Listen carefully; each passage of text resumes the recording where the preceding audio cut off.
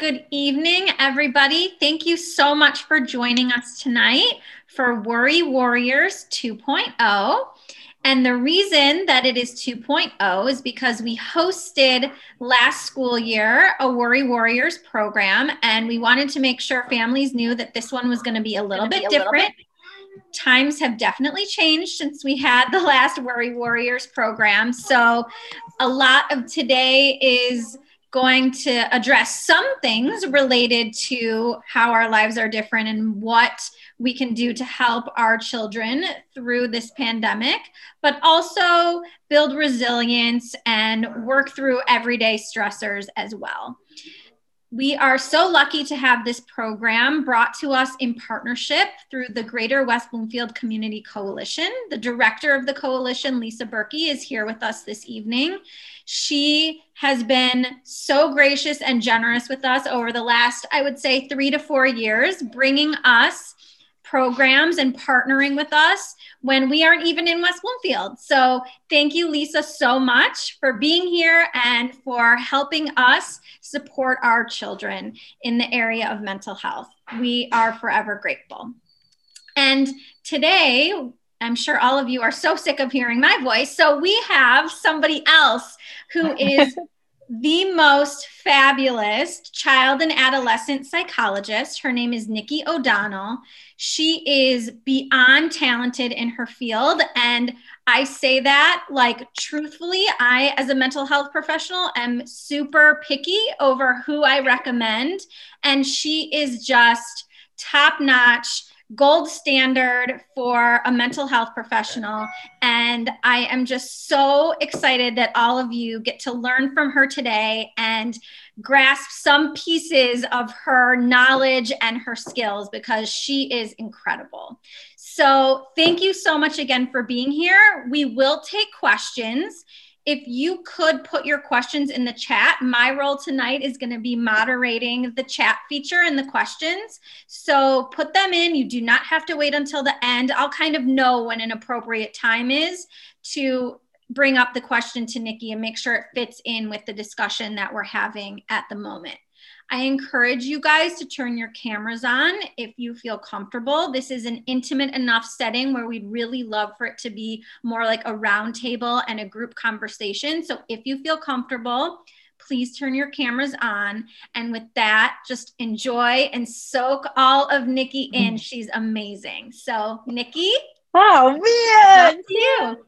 I just thank you guys so much. Kim is incredible. You guys know that.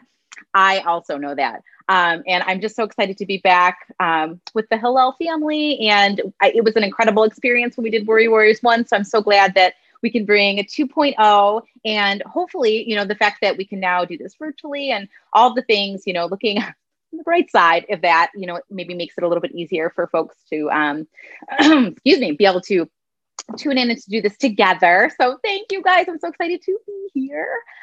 One thing that I will say, so just like Kim said, as we go along, if there's a question that you have, type it in the chat. I could talk for a while about childhood anxiety, but I want to make sure that I'm very, I want to make sure that you all leave, at least everyone in this chat leaves with at least one thing that they're like, wow, that was really helpful for me. I want to tailor this for you guys. And so that's a really great way to do that, is if if there are things that sort of stand out, or even if it's just Nikki, can you talk more about that thing? I will absolutely do that. So I have an outline, but it's very loose because, again, I want to make sure that I go in the direction that would be best and most helpful and relevant for everybody. So please feel free to do that. And I'm actually going to have a challenge for you to start out with. It's not really that challenging, though. If you could, because I think I'll see them as people type, right? I think if you could put in the age of kiddos that you have, that would be wonderful. Can you do that right now? Can everyone stick that in the chat for me? 7 and 9. Thank you. Talia, 4. Awesome. Okay. 16. Awesome. Sophomore. 6. Okay. You may see him pop in. Yes, Kim. And we will say hello. 2 and 4. Wonderful. Awesome. So, 13, 11. Awesome. 19. Okay. Perfect. Thank you, everybody. that is really helpful to me also. In general, this is the sorts of things that we'll talk about, or it's going to span, I mean, a lot of it'll span the lifespan regarding childhood, anxiety itself. But if I can pull in a couple of things that I know lots of people from different age groups, for the same, age group of kiddos, I know that's always super helpful. So that is so good for me to know. Thank you, everybody. Wonderful. So it looked like we have everything from 2-ish to like 19-ish. So excellent. Like I said, we're going to talk all along the childhood lifespan there, 0 to 18. We're going to talk lots about what is anxiety, how does it affect kiddos? Did it change all of a sudden magically since March? Is this something different? I'll share with you guys some personal stories. I have a daughter who is 3. Her name's Violet, and I have a son, Zane, who is 8. And they give me lots of good ways to use examples and stuff. Just because I'm a therapist, make no mistake, I am a parent who also often looks at my husband and says, what do we do with that? Yes. So I have my own people, my own little village and therapists that I'm so lucky to work with, to like bounce ideas off of as well. So please know, by no means am I an expert to my own self. And just know also, like, you don't have to be an expert in your child. We're way too close to them. So I love that all of you are reaching out and kind of connecting in this way to get more information. That is like sometimes the most loving thing that I think that we can do for our children. So I commend everyone. Gold stars for everybody. That is something that, as grownups, we're busy in life and all the things. So even those little tidbits we pick up along the way for our kiddos is I just think that's incredible. So with that, thank you guys for giving me the ages. What I thought I would do is I would start a little bit with a story. So a lot of what I'm going to sort of share with you, I would love for this to be fun. Would that be okay? You guys will find along the way, I have like I wish you could see in here, but I'm not going to show you because it's like kind of a disaster. It's all clean back here, but it's like a disaster right here. I have all kinds of tools and things that I pulled from my office today that as I was looking like, ooh, I want some new stuff that we didn't see last time. So you guys are going to be treated to some new things that I am including in Worry Warriors for the very first time. So we'll do a lot of Worry Warriors part 1, and then we'll also have like the point or 2.0 as we're calling it. So the story I wanted to share with you guys is a really good example about the way that the world for a child looks different than the world as we see it as adults. Our brains are literally different. The mechanisms, the development, right? We can see this really early on. So remember when your babies were teeny tiny and they were just, learning things like to walk and to talk and all of those things, right? And we like know the milestones, like, oh, they rolled over, they can sit up, and, oh, wait, this happened a little early, this happened a little late. We're very in tune, 0 to 1, right? Like we're on it.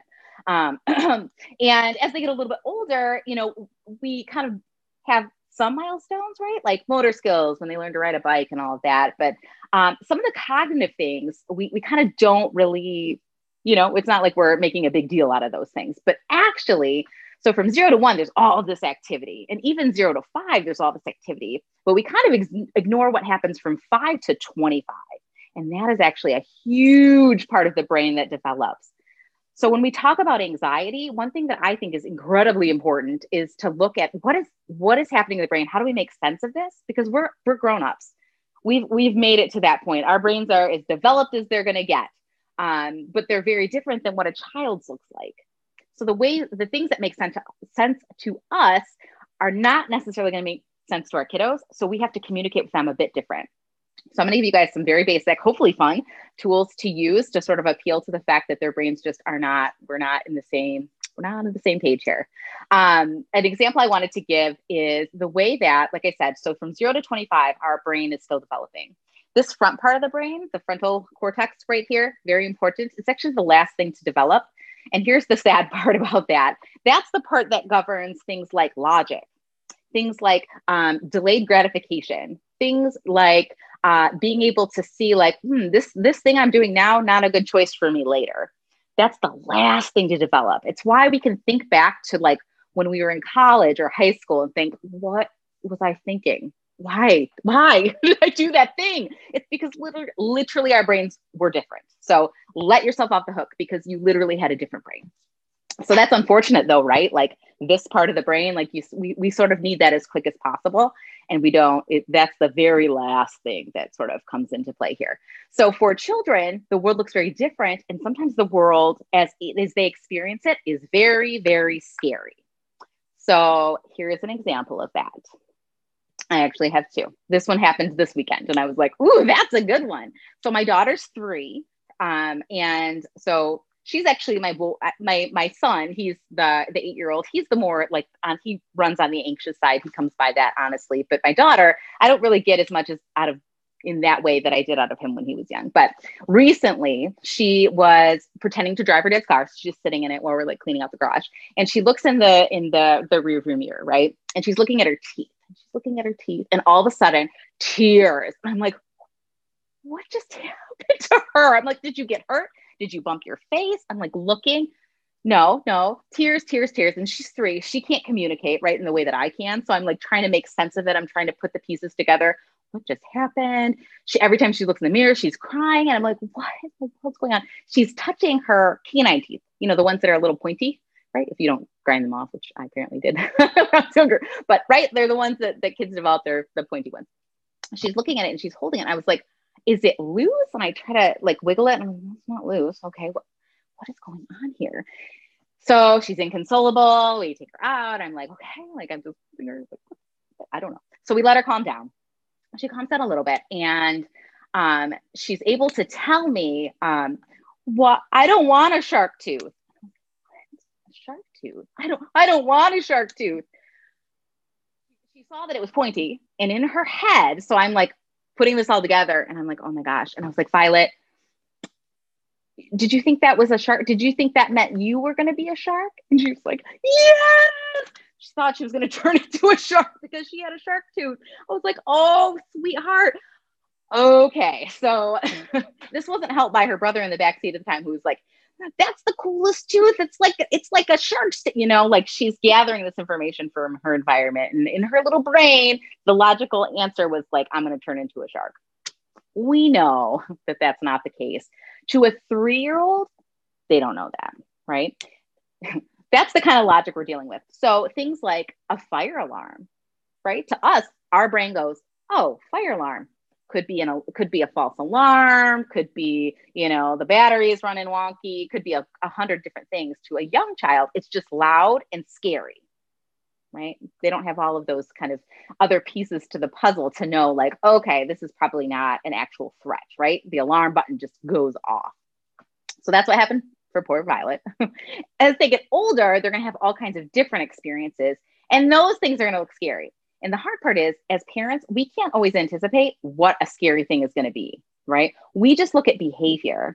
The part of the brain that develops the ability to communicate what we're feeling, the part that develops like the thoughts about it happens first. And then the ability to communicate it happens later. So kids are experiencing, you guys probably saw this with really young kiddos, is that they understood things before they could actually verbalize it. Right. And especially with really like high, functioning, really intelligent kiddos, that happens even like at a more kind of rapid pace. And then you get tantrums and stuff. Because again, I don't have any way to communicate to you, but I'm understanding more than, than I'm able to get out. So we have all of these differences in the brain going on. And so it's very natural for the world to look scary in ways that we wouldn't really think of as adults. For children, that can be obviously like really emotionally difficult. As parents, it's even harder because we're trying to like reverse engineer what's the scary thing? Like, what do I need to reassure them? Like, what do I do with this? Part of what we're going to talk about today are the different tools, like things as parents that we can do that can be really helpful. So different, therapist hacks and things that I often will work with families in session and have them practice at home. But we're also going to learn how to even talk to our kids about what anxiety or what a worry is, right? Because those words for us has a meaning, but for a child, that's like nothing. That means absolutely nothing for them. So even if we try to explain it to them, again, their world looks so different and their brain's functioning in a very different way than ours is. So we kind of have to, again, reverse engineer how we're dealing with anxiety. With So with that, I think one important thing to know is that anxiety, like we said, it could come, they could be fearful of something. They could be scared of something. It comes out in different ways for different kiddos. Some kids, they might not appear upset. They might just appear frozen. And that's how anxiety could look for them. Some kiddos might appear really agitated or angry. That's a common one. Or defiant, right? Digging their feet in could look like that. It can look like tears and unconsolable and fear, but not all the time. And more often than not, I see one of the other things, before I'll see anything else. As kids get older and they're able to verbalize, you might get a little bit more. But even for teenagers, and the majority of the kiddos that I work with right now in session in my office are teenagers. And a lot of us make the mistake, even the kiddos like Zane at 8, he can verbalize, he can do all of the things. But 8 to 18, even that part of the brain still isn't fully developed. So I can't always rely when I'm talking with teenagers that they're actually verbalizing, that they're actually able to get it out, even though they appear like a large, a large child or, a young adult. They're not, cognitively, we're still in a different ball game here. So I always remind myself of that. Because it can get easy, right? Especially if you have older kids that you can, really have deep conversations with. But when it comes to things like anxiety and worries and emotions in general, because those can really heat things up inside, we lose any part of that logic when our brain and our body gets too upset or too overwhelmed emotionally. So I always kind of keep that in mind, even with the older kiddos. So as we're talking about this too, again, I want to relate it all along the lifespan when we're talking about childhood anxiety and just in general. Something that I think is really helpful to know is exactly what anxiety is, what's happening in the body. So some of you might be familiar with the fact that cortisol is the stress hormone. So stress, right? Like stress isn't a terrible thing. I had for a long time when I worked at Henry Ford, I worked with athletes for like the Lions or whatever, the people who really need anxiety in their life. They need a level of stress so that they can kind of function in the zone, right? They can't have too much of it because then they lose all ability to perform. But they can't have just, like not enough of it because then they can't perform. So, it's the same thing for a lot of us in life. If it's that we have to give a presentation or we have to, go into a meeting or something or take a test, enough, just enough to get our brain a little bit of that edge, that competitive edge is good, but too much, and then we're disabled. So we're kind of like walking this very thin line, and cortisol is the thing that's responsible for that. If you've ever had the experience of something really scary happening, right? Let's say like a close call or like, I'm thinking of like Zane when he was younger, he would like tip back on the chair and it would give me like a heart attack every time. And it was that one time and like mom cat like reflexes like, kick in and I'm like catching him mid fall. And you know how you get that wave of like panic in the moment, but you're reacting and it's like takes a minute for you to catch up. Like, oh, don't do that. Oh my gosh.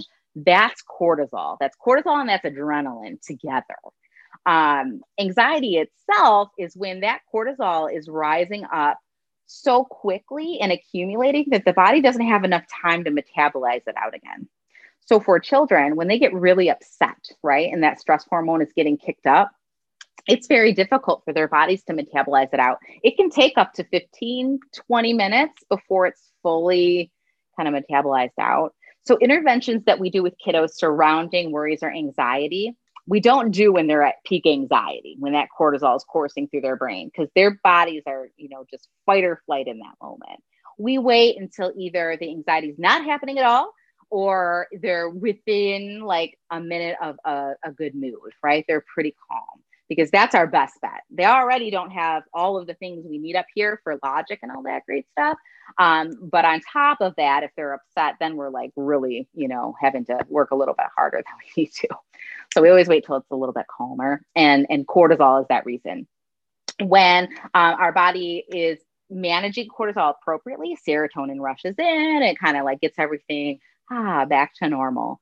For kiddos though, again, their bodies are still developing. So when they're experiencing the world and things look scary and, all of that can go all wonky. So the things you might see, like we talked about earlier, it might not look like anxiety. Like I said, sometimes it looks behavioral or defiance or just sleeplessness. It could even be physical symptoms, right? If anybody has ever experienced high level of anxiety and had stomach aches or headaches as a result, that's very common with when cortisol overload kinds of happens in the body. So for little kiddos, that is a really difficult thing to try to make sense of. With making sense of it though, they have us, right? So then we have to get in there and like with the shark tooth, had to find a way to communicate to this sweet little girl that she was not going to turn into a shark. Now I could have an intelligent conversation with her and try to explain like, well, this is why, and your cortisol did this. And, she's 3. Even Zane, he's 8. That's not, it's just not, he might like kind of get where I'm going with it, but like, it's not going to really get me where I need to be going. So I need to be on their level. So this can look like a lot of different things. For the parents that I've worked with when it came to anxiety, how to talk to their kids about worries and anxiety was probably the most helpful thing that they ended up taking away from it. Because we give kids, when we give them language, all of a sudden, the part of the brain that's emotional and really overwhelmed, all of that stuff has to transition over to the part of the brain that's kind of analyzing and looking at something and really able to, all the parts that are there for logic and reasoning, it gives it to that part of the brain. That's what we want. So if we can give them a little bit of language to use, get them separated from the feeling a bit, it can make a huge difference. So even if I told you no other strategies than just how to talk to a kid about the anxiety or the worry that they're having, that sometimes can be the kind of the thing that makes it or breaks it. So let's first talk about how to talk to really young kids about worries or anxiety. Let's say we're talking with like Violet, right? My 3-year-old or a 2-year-old, very young, right? They're going to understand a lot more of what we're saying than they're going to be able to communicate back, but we still need to use very, very basic language, right? So young kiddos, kindergartners do really well with this stuff. We're going to actually use a grown-up version of it when we talk about it with the teenagers, but it's very similar. All of this is kind of like along the same lines. When I work with so now I'm going to get my props out. When I work with very young kids and I want to talk to them about something serious, I will probably, I'm not getting a thing, hold on. I will probably use a puppet. He's super cute, right? Actually, this one really scared my son when he was little, so we couldn't use him. Actually, we used another one. I'll show you the one we used for him. Ugh. Violet likes the lion. We used the elephant for him, and look at his nose does. Isn't that so cute? Gosh, these are all from Amazon. And I am not a puppeteer in any way, shape, or form. But what happens is if we're trying to communicate with a kid about something difficult or something that is like really close or emotional to them, and we use something like a puppet or a stuffed animal, maybe, right? My son had this little Pooh Bear that he still loves that thing. It will probably like never hurt him, but we would use Pooh Bear a little bit, and I would talk to Pooh Bear maybe about what was going on, and then he would just be listening, or I would let like our little elephant here, I would let him sort of speak for me and ask questions in a silly voice. So it took down the anxiety and the discomfort just a little bit, but it also kind of pulls it away from us because now we're playing, right? And the way that children learn best is through their play. So if we can use that, let's use it to our advantage, right? Sometimes for kids, that's a little too silly for them, and that's totally okay. As they get older, we don't use this with teenagers. They would be like, what in the world are you doing? Or maybe they'd like it. I don't know. Sometimes, I don't know. Sometimes I'll pull some stuff on the teenagers and they're like, that was like crazy enough and weird enough that I kind of thought it was cool. I'm like, okay, we'll go with that.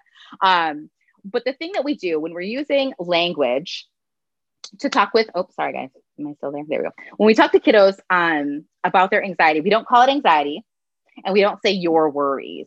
Instead, we'll do something like, call it the worry bully. That's what we did with my son. Or maybe we'll call it the brain bully. Or maybe we'll call it the worry monster. I love that one too with younger kids. I'll even talk about this with my older kids or my teenagers. And instead of calling it like something silly, like a worry monster or something, we'll just call it your anxiety. What's your anxiety talking about right now, right? So one purpose that this serves when we call it the worry bully is that it kind of takes that experience and it puts it on something else, right?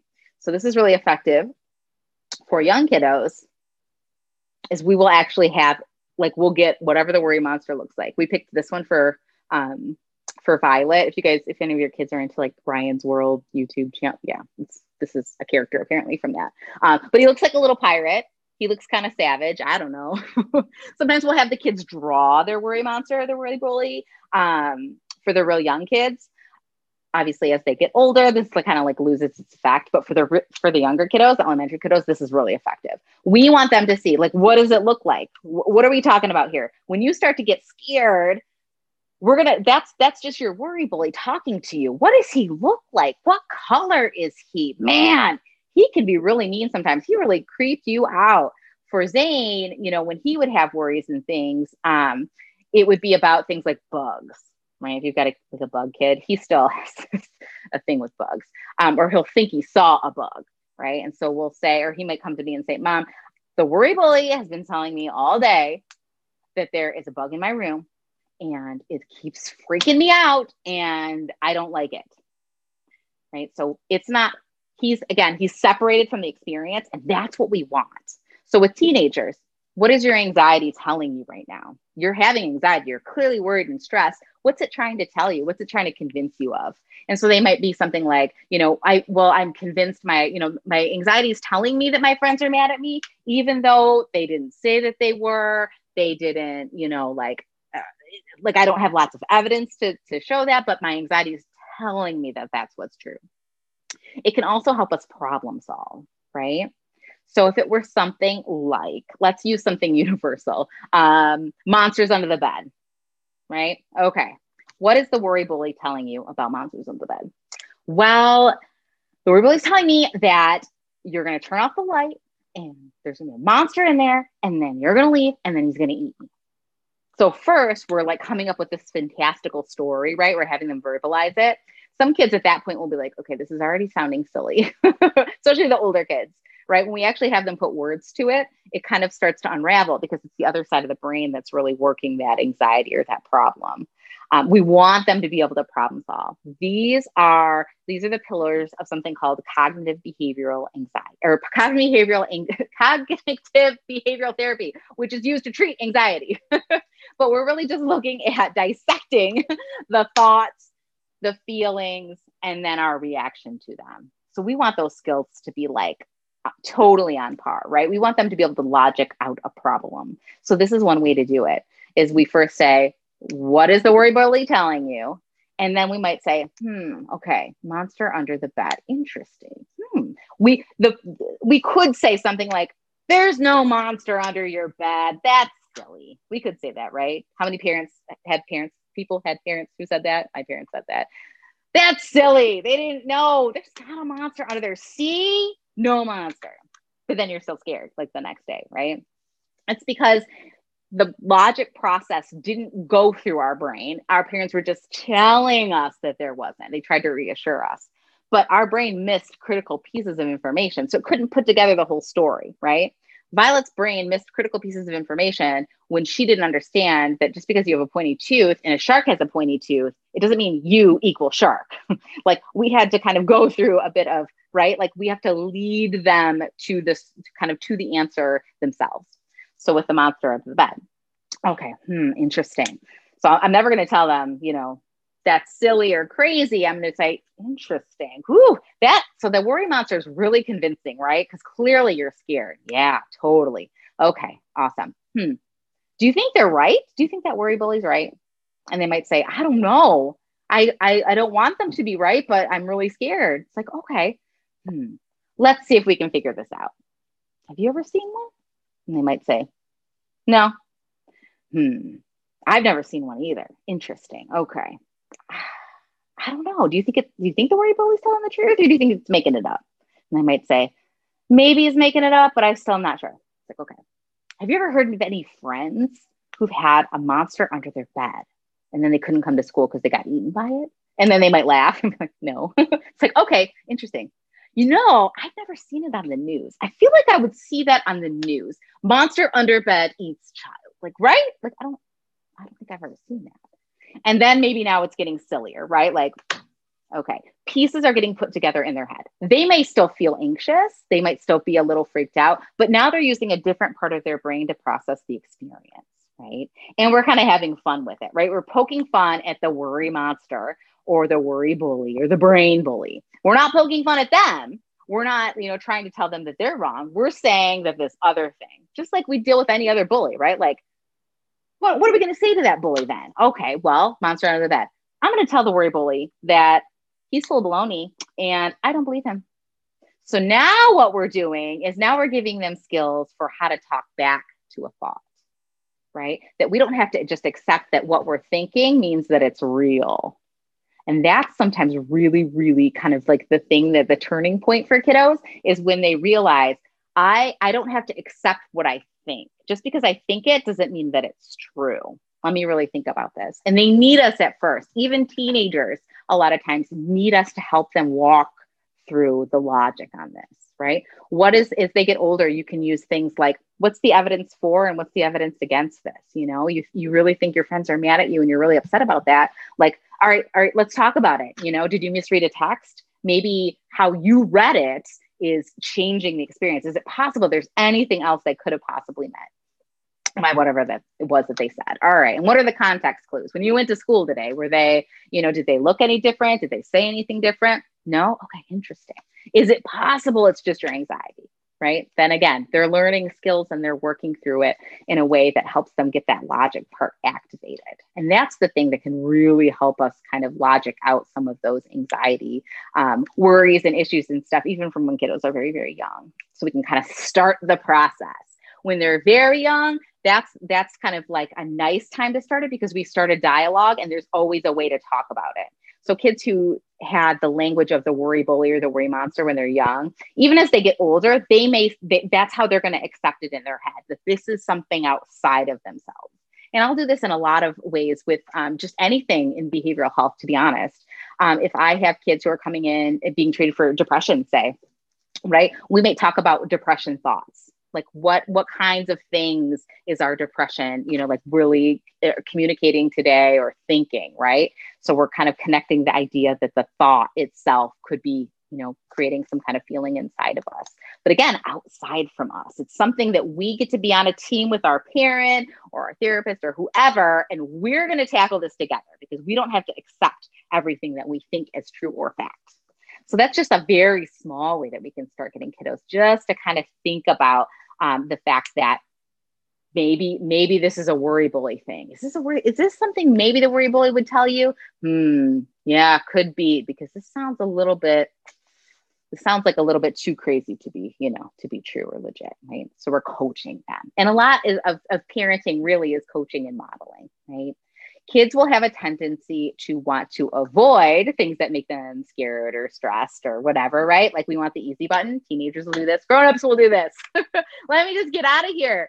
I love the example that anxiety is kind of like the kid throwing the tantrum at Target. Okay. We've all seen it. If you're me, you've been there. Kids throwing a tantrum. I want the thing. And I say, you can't have the thing. So they are throwing a tantrum because they still want the thing, right? If I give in, right? They're happy for the moment, right? But what happens? I've created a monster because the next time we go to Target, they're going to, right? Their brain is like, to get the thing, I just do the tantrum and then I get the result that I want.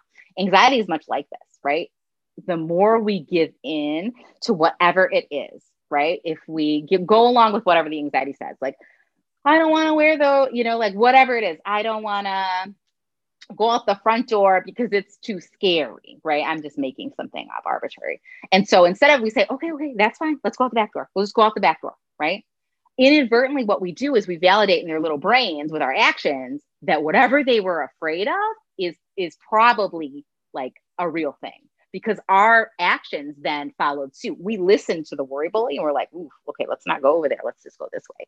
In the short term, it does work, right? They're like, okay, thank you. But in the long term, we're creating this giant monster that the front door is scary and terrifying, right? So we don't want to do that. Just like we don't want to give in to the kid in Target because we create, a problem where it's just going to get stronger each time. That worry is going to get stronger and stronger each time. And then when we try to overcome it, right, when we're like, okay, we're not listening to the worry bully anymore. We're going out the front door because the worry bully doesn't call the shots in this house. We call the shots in this house, not the worry bully. what's going to happen is that the more we've built it up, the harder it's going to be. So then, right, our kid's going to try to like fight or flight out of there. And it's going to be a little difficult. It's going to take what we call exposure, exposing to the thing that is fearful for them or scary. We're modeling that it's not scary. Initially, the worry bully throws a big tantrum all the time. But just like riding a roller coaster 100 times, right? On the 100th time, our body doesn't even produce adrenaline anymore. It's just boring at that point, right? We habituate. And this is what a lot of growing up is. It's habituating to new situations, new circumstances, and learning how to cope and deal with them, right? When kiddos first start school, right? Can you remember being a kindergarten parent? Oh my gosh, isn't it? I think sometimes it's more scary for the parents than it's for the kids. I remember what they have to walk in by themselves and how are they going to know? You know, like I had all this anxiety and they did as well. And if my anxiety is high, then I know theirs is going to be because they're little sponges. So when they're very, very young, if we were to say, okay, well, you never have to do that thing. We're giving into the worry monster. So instead, we're gonna, even if we don't necessarily feel it 100%, like right, walking into kindergarten the first time, we're modeling what we want them to be able to do, right? We have to model calm, cool, and collected for whatever the scary thing is. If their scary thing is bugs, I don't like bugs, but Zane would never know it because I have to pretend that is not a thing that is freaking me out. Because I'm not listening to his worry bully. So in order to expose him, I really have to kind of, model to him what it is that I want him to do or how I want him to handle being in a situation where he's scared, for the example, about bugs. That's a really critical piece for young kiddos because as they get exposed to something, they gain confidence. And that's so huge. Kids, as they get older and they master new skills, right? Isn't it the best thing ever when you see in your child or your teen that they've figured something out or they've like mastered something or they've earned something that they have only themselves to thank, like that feeling of pride that they have. I'm thinking of like potty training right now with my 3-year-old, like the feeling of pride on her face when she, is successful or gets a sticker on her chart or whatever it is. Nothing can compare. And I can't do it for her. I wish I could, but I cannot do it for her. So they gain this wonderful sense of self-worth and confidence. So encouraging them, not allowing ourselves to be taken in by their worry monster and encouraging them to, face some of these fears. And for us to kind of model and walk by them can be incredibly powerful for them and also for us to see them gaining that strength. A lot of times I'll use things like books. There's a really great one that I love. It's called Brave as Can Be. Looks like this. But it says, Brave as Can Be, a book of courage. And it's these really awesome pictures, right? Like the front cover looks very scary and you open it up and it's not scary at all, right? And so all the pages it's a very cognitive behavioral backbone kind of book that talks just lots about how something might seem scary at first, but the more we kind of like think about it or explore it, it might not be that scary at all. So that kind of messaging to young kids also can be very helpful. They learn through stories. You guys can, think about school when you're very young, right? They learn about kindness and manners and all the things we want to like teach them. We are either doing it through play or through stories, right? Or maybe in a show or a movie, there's always a moral. It's kind of that same idea. We could use that to our advantage, especially if we notice that our kiddos, even young, maybe are having some anxiety or some fears or worries, having some books that sort of have a theme of bravery or, again, it's a safe way to talk about hard stuff if it's just in a book, if it's a character in a book, right? The same way that we use the elephant, same kind of concept. The last thing that I really wanted to share with you guys was a couple of my favorite fun tools that I use with kids. One of my favorite things to do with kids and with teenagers when they're really dealing with some anxiety is to build them a coping kit. This can look like a lot of things. So a coping kit can be a box with tools in it, right? It could be a bag with things in it. All of the things that I put into a coping kit are something that will help their body or their brain calm down when they're feeling really scared or nervous. And so as a therapist, we use this stuff all of the time because I could teach them a skill, right? I could come in and say like, all right, Jane, we're going to learn a breathing technique. And either they're going to like roll their eyes or they're going to be like, what are you talking about? So instead, I'll bring out something like bubbles. We've all done bubbles, right? Of course. But what you might not know about bubbles and why they're such a great coping kit tool right? In order to blow these bubbles, hopefully this works. When we have to blow a bubble, right, we have to take a deep breath in through our nose. We're like filling up our belly like a balloon. And then what do? Or you didn't see it, but the bubbles came out, right? If we blow too fast, what happens? Nothing. If we blow too slow, like barely anything. But if we do it just right, we get bubbles. Yes. So what we're doing is we're teaching a child diaphragmatic breathing with something that's actually pretty fun, right? And the more that they do and practice it, especially if they're in a moment of being really upset, it's kind of a quick way to get a reroute. If they're already like at the top level of upset, don't bring out the bubbles because they're not going to get anywhere with it. But if they're not quite yet there, or if things are going well and you just want to kind of strengthen those muscles for when they need them later, it's a great tool. Again, it's just a different way to teach a breathing technique. There are all kinds of things like that when it comes to sensory tools too. So we want to use our senses, right? It's this mindfulness. Again, we could say to our young child, we're going to do some mindfulness tools to put in your coping kit, but it's not as meaningful for them as if we hand them maybe some different things, like maybe something they can touch, something they can smell, something they can hear, right? And then we talk about how our body sometimes can feel scared. And when our body starts feeling scared, we can use our senses to sort of help it kind of chill out. And all we're doing is we're doing a grounding exercise when we kind of focus on the things that we can hear, we can smell, we can touch, we can taste, all of those things help our body kind of get into the mode of we are not in fight or flight. We are not in a point where we need to panic or be scared. I'll teach mindfulness sometimes. This is kind of fun. You don't have to have something like this. It does not need to be this fancy. If you guys seen this game, it's called What's in the Box. This is my son's game. It has a little part where you reach in it. You could literally use any box. And there's another part where you reach in and you can like feel around for whatever you put in the back of the box. Right. So I will use this at work to teach mindfulness because, right, you can put anything in there and you have to really use your sense of touch. You really have to focus in, right? Your brain can't be anxious and also be critically thinking at the same time. So again, it's kind of another sort of trick to get the brain refocused. I had this wonderful mentor when I did trauma training in Philadelphia, and he would use this great example. It was this very wonderful, sweet old man, and he had the most awesome, like purposefully hideous suits that he would wear. Like that was just his jam. But there would be these 3-button suits, and he said one tool that he would use. He said, I would use the fact that I'm a very old man to my advantage. And when someone was in his office having a panic attack, he would look at them and he would say, can you count the buttons on my suit? And they would be like, what? Thinking like, what is this man? Like, what? Can you count the buttons on my suit? And so then they'd be like, there's 3. And he'd say, how are you feeling right now? And they would be like, okay. It would literally sometimes stop panic attacks in their tracks because what he was doing is he was switching their brain from emotional centers to problem solving. I use this a lot with young kiddos, my young kiddos.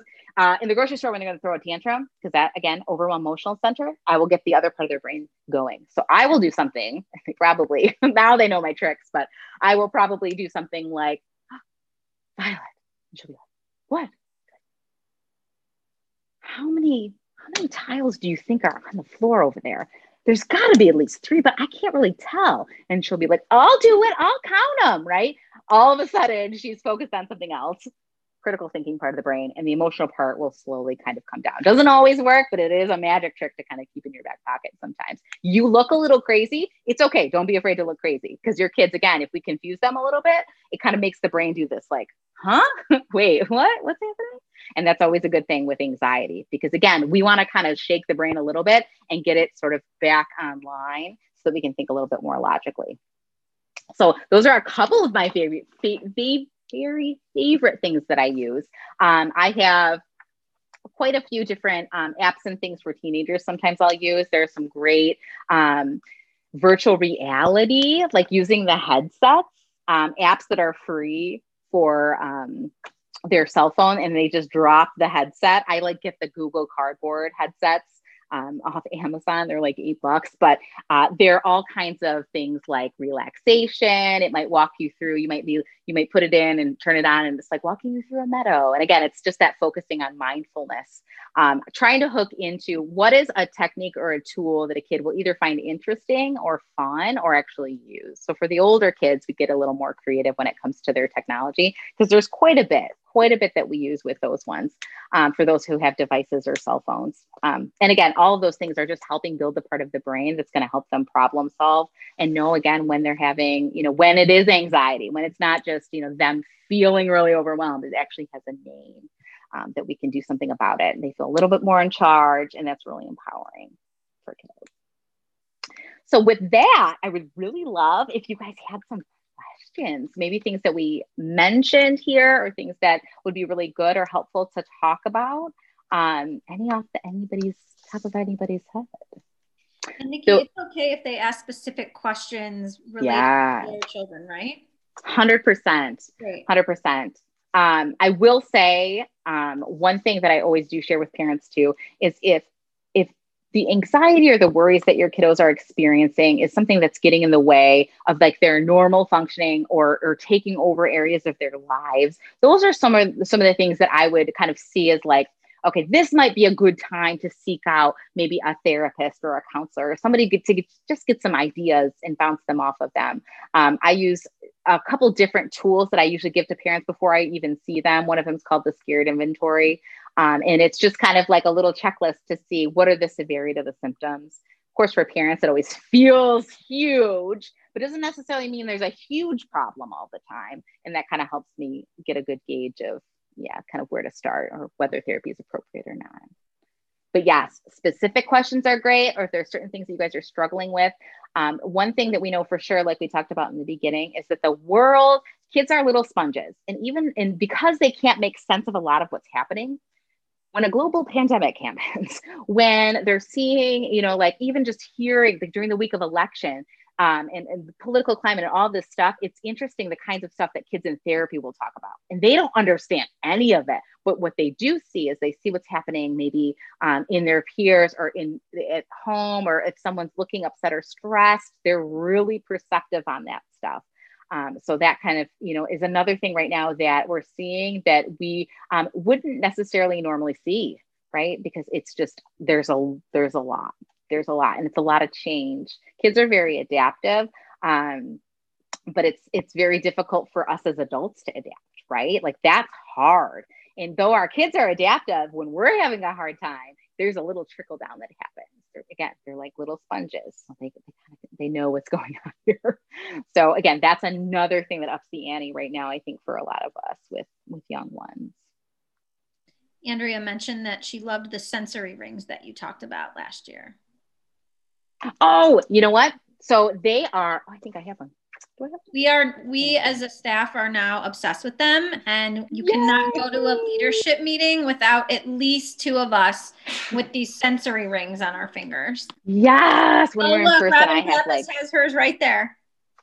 Yay! Oh, I love it. So it's essentially, if you go onto Amazon and you type in sensory tools or sensory therapy tools, so many things come up. One of my very, very favorite picks is they're these sensory rings. They're these little metalish rings that you put on. They're a little bit tight. It's an acupressure ring, and it feels really cool. But again, it's like a sensory distraction for the body, and it's just very calming. So, and again, it's a ring, so it's super discreet. I'll use that with teenagers all the time. That's a very good one. And that actually made me think of another really handy one. When we're talking about coping tools, sometimes we don't have them handy. Like maybe we're at school and we're, 6, 7, 8, 9. A really, really handy one, if we want to kind of help trick the autonomic nervous system a little bit, if we get kids in the habit of going to the bathroom and running their hands under cold water or holding ice if they have it, there's something really cool that happens in the body, and it will help kind of do a little mini reset on our nervous system. It does kind of confuse it a little bit because all of a sudden we have this really kind of intense physical experience, and it will stop a panic attack in its tracks. But even as far as like calming us down, if you've ever like splashed water on your face, the same experience, if you just have your hands under that cold water just for even a minute can be really powerful. Yes, ice for migraines. Yes, that's such a good one. Same kind of concept, right? Yes, yes. Again, we're trying to distribute the attention in the body and kind of using that to our benefit there. And also with the cortisol, right? Like we're kind of like wired to, if we're having like a fear experience, like it kind of turns off our ability to be hungry, for like fight or flight. So like having the coldness, it kind of like helps, like, oh wait, I'm supposed to do this. I got to keep our hands warm, but then I can't maintain this thing. Yeah, kind of another little hack. Kind of in the same way that gratitude, actually practicing thoughts of gratitude. And this is a good one to do with kids when things are going well, right? Like, what is something I'm really grateful for today? It's impossible for the brain to be both grateful and anxious at the same time. Like they can't do it. So even just that practice kind of really can help be a good reset for kiddos and for us. That's a good one. That's a good one for anybody.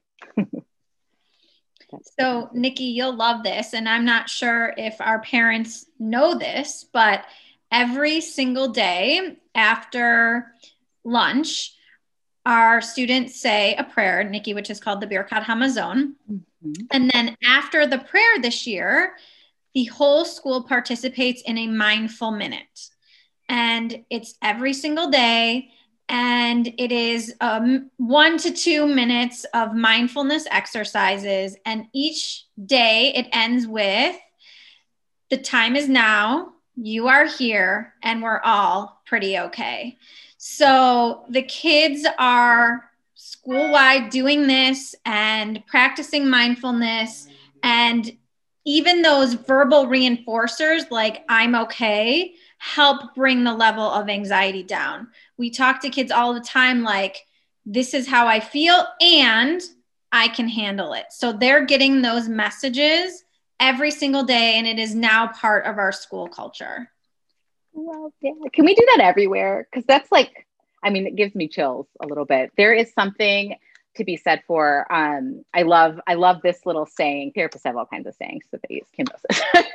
But our body is constantly eavesdropping on our thoughts, right? So like giving in to the tantrum, anxiety, situation, will do the same thing. It will just kind of, spiral itself. So having those little moments of practicing, I am okay, because we really are. And then grounding in that moment.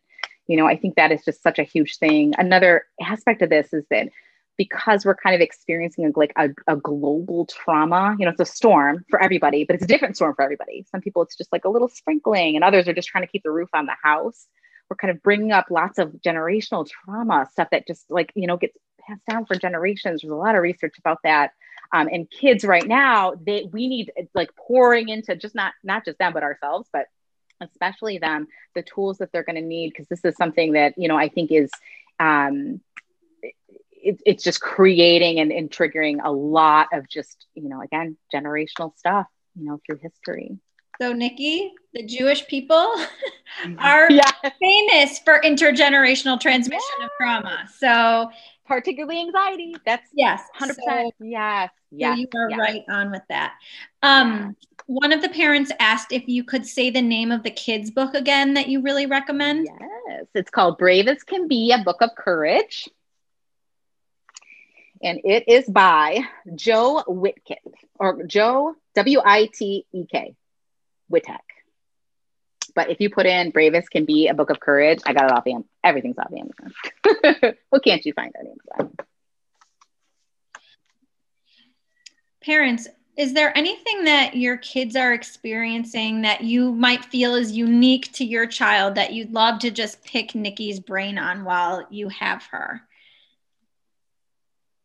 It could be like getting up and getting ready to go to school.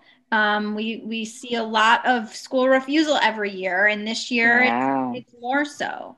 It could be, worried that something is going to happen in their friend group or someone's going to get mad at them. It could be worries about not performing well academically. Those are like some things that we see pretty regularly. So Don't be shy. Feel free to ask. We do have a question here. Sure. What's the best way to handle that's not fair? Oh, I love that one. Yeah, we have a pretty classic line that we say at Hillel, which is fair is not always equal. But Nikki, I'll let you take it from there. A great one. Yes. Well, and this I'm gonna like pull in. If anyone's familiar with Love and Logic, I'm gonna pull in some Love and Logic, which is a really wonderful. A lot of teachers use Love and Logic curriculum basis stuff to help empower kids and do lots of accountability and all of that. But yes, one of my favorite golden lines is, "You're probably right. You're probably right."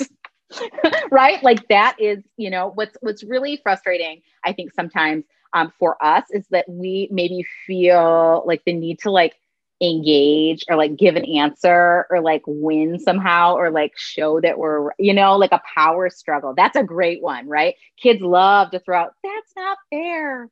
They don't make me do it. This isn't fair." And what we want them to do, we want to be able to be like, "Well, it is because of A, B, and C, and this is why we need you to do it. And even if it's not fair, here's the logic." They don't care. They don't want to do it, or they disagree. Right. So instead of even getting engaging, right, at every opportunity possible, we're validating them. "Man, you're probably right." It doesn't really change it, but like, "I hear you, man." So validating feelings sometimes can be a game changer, but also it kind of takes the pressure off of us and also really models to them like, we're not here to argue with you. That's one of my favorite ones. Or, oh, what else? "You don't love me. You don't, like, you're the worst. So-and-so's mom doesn't make them do this." And I'm like, "You're probably right. Oh, you're probably right, man." And then they just kind of like, "All right, mom's not engaging here." That's another really great one that kind of piggybacks on it, is that if we want to get our kids to be really smart problem solvers, we have to pretend to be really dumb. Right? My son constantly right now, "Will you get me a bowl of cereal?" And I'll be like, "Can I have one?" "Yeah, yeah." "I don't know where the bowl is." And I'm like, "What are you going to do about that? That is a problem." He always figures it out, right? Whatever it is, if we want, "What am I going to do?" "I don't know. What are you going to do?" Right? And then they get very capable. And then they, again, kind of that good, self kind of self-esteem building, all that good stuff. But yeah, if it's not fair, yeah, it's not fair. Sometimes it's just not fair. Isn't that a good preparation for life? Like, yeah, you're probably right. How many people want Nikki in their homes with them every day? Okay, Nikki, we have another question. Yeah. Can you speak a little bit about a little kiddo around 5 who is experiencing like a lot of fear around failure? Ooh, that's a great one. So high achieving kiddos, I know nothing else than just what you told me, but very often, very high achieving, very bright kiddos, like kind of beyond their years, right? Sometimes we'll experience this. Is that maybe similar? Is that kind of maybe the situation? Perhaps. Okay. So with very bright kiddos, they are very, like a lot of kids early on, we get lots of praise, right? Like when we do things well. And if it's a kiddo who generally does things well, right? If they run into something that maybe they're not doing as well, or maybe they even have a perception that they might not do as well, then that's going to feel way uncomfortable, right? Because they're way more comfortable with doing things very, very well. So this is the one route, right? Like if we've got a kid who's just really used to doing things well, and now they're encountering stuff that maybe is just a little bit harder. That's the one end of it. Another end of it might be just the fear of either feeling bad or maybe disappointment, right? Perceived or real, that if they aren't, performing to a certain level. 5 is tough, man. Like we're just starting school and education, and we kind of now are in this structure that maybe we hadn't been in before. We're praised when things go well. Kids who have a difficult time with that, it's actually there are a couple different routes that we can take to sort of help them. The logic, talking, doesn't do much, right? We could tell them till we're blue in the face, it's okay. You don't have to get it right every time. I mean, it's good to hear those things, but it's not as effective as maybe showing them that it's okay. So kids who are afraid of failure actually need more experiences where they get good at it so they can be resilient. And usually it doesn't start with, we wouldn't throw them into like, I know they're going to fail, so I'm going to let them do this. I would probably model it first, right? I would set myself up in situations so I could show them what I want them to do when they fail. Right? So first we're taking a passive approach, right? It's not about them anymore, right?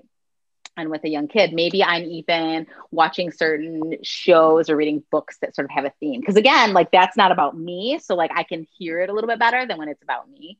But then when parents start modeling, right, some of the things that we want them to do, if whether we're doing it in a silly way or a funny way, the kids are picking up all the time.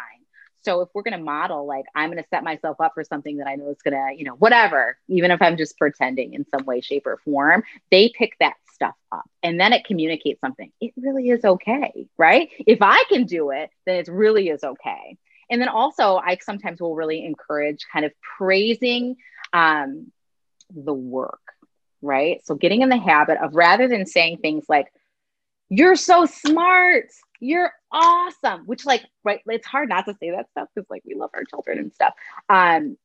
Instead, just tweaking it just a little and maybe having it be something like, you worked so hard on that. I'm so proud of you. You worked so hard, right? We're praising the effort, not the result. And that's the thing that, again, for kids can really kind of help soften them to this idea that like, it's okay. It's okay that we fail. So finding opportunities for that, even in things that they perceive that they failed in, right? And again, we're just helping getting them in good practice of that. Hopefully that answers the question. Thanks, Nikki. I was going to say, we often have stomach aches at my house, and at school we have stomach aches. And it's not really anything specific all the time, but often complaining about stomach aches. And it does seem to coincide with times when we're feeling nervous or anxious. Yes, that's it. Oops, sorry, guys. That is actually a really common one for young kids, especially because they don't have the verbalizing yet, right? So their bodies are doing all the work. When cortisol and stress hormones really high, we'll get the tummy aches, right? Or they'll be in the bathroom sometimes, or just that, like, again, that's a really common kiddo anxiety response.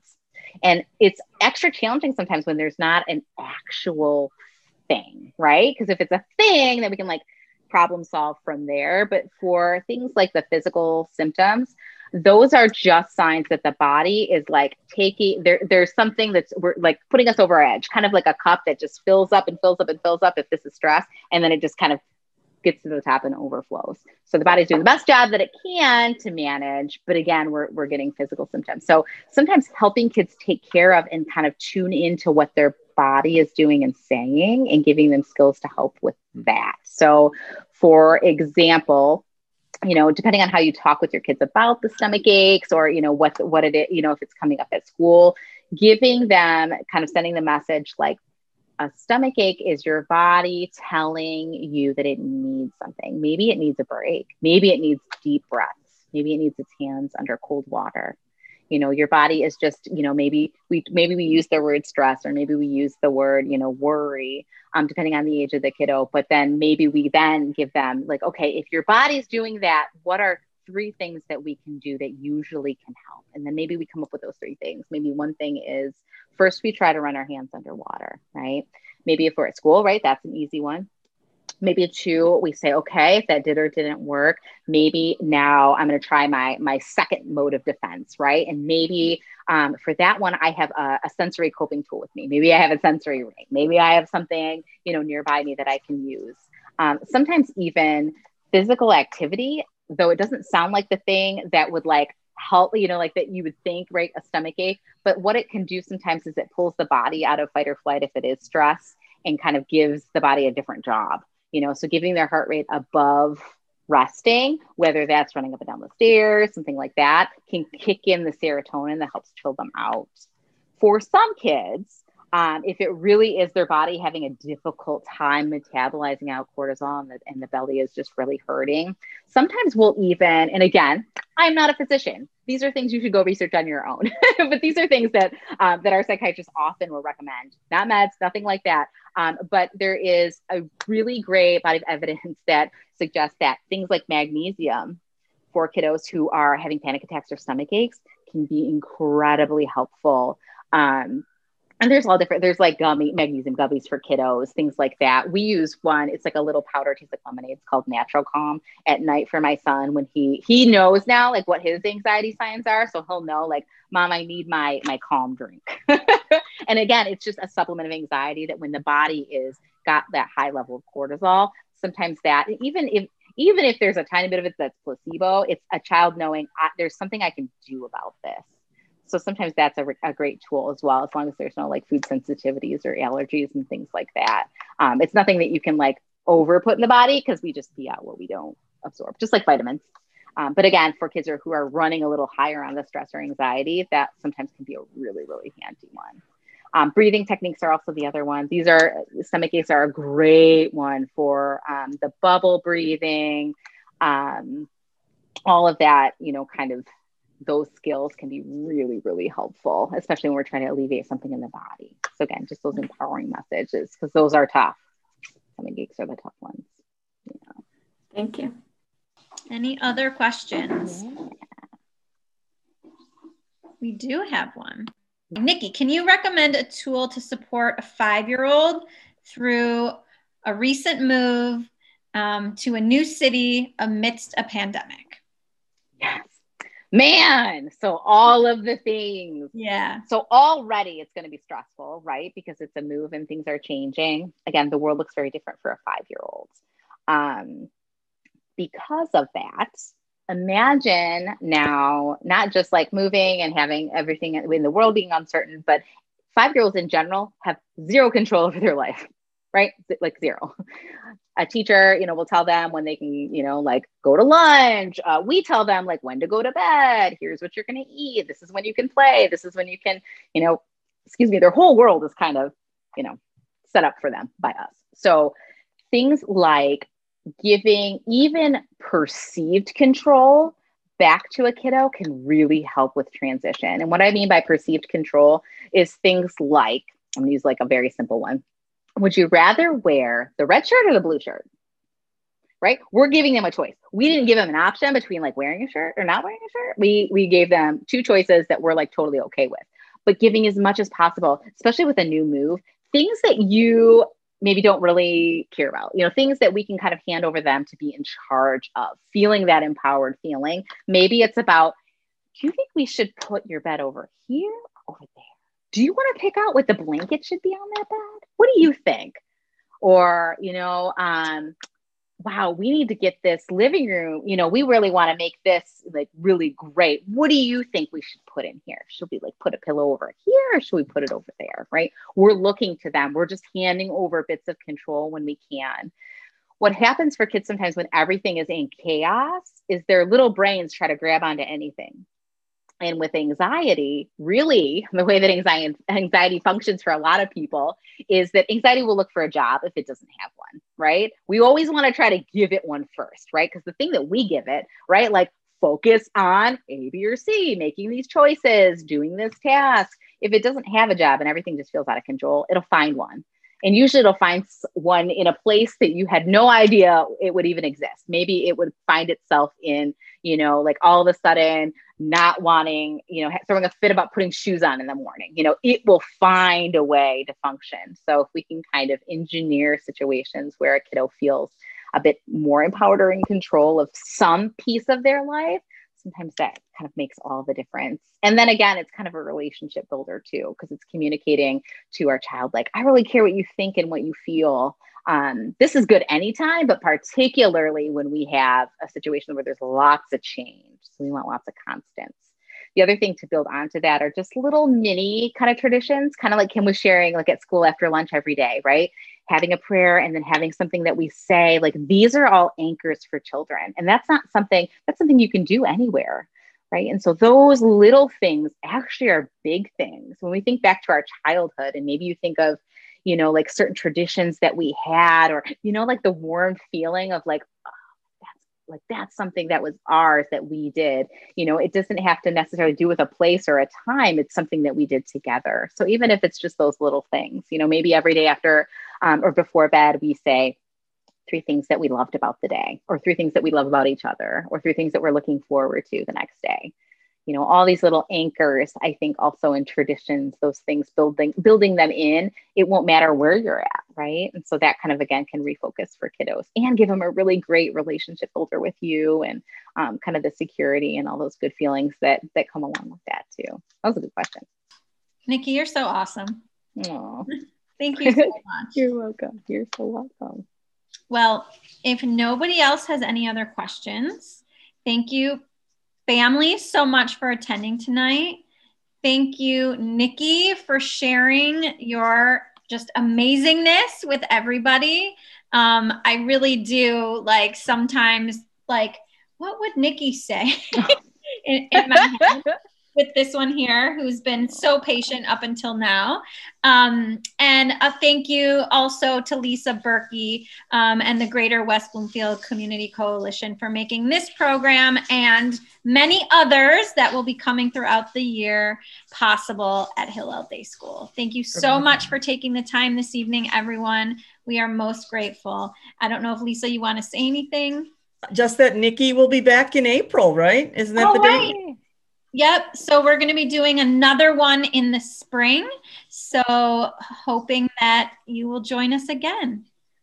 Thank you all so much. Thank you. Everybody. Good luck. Bye.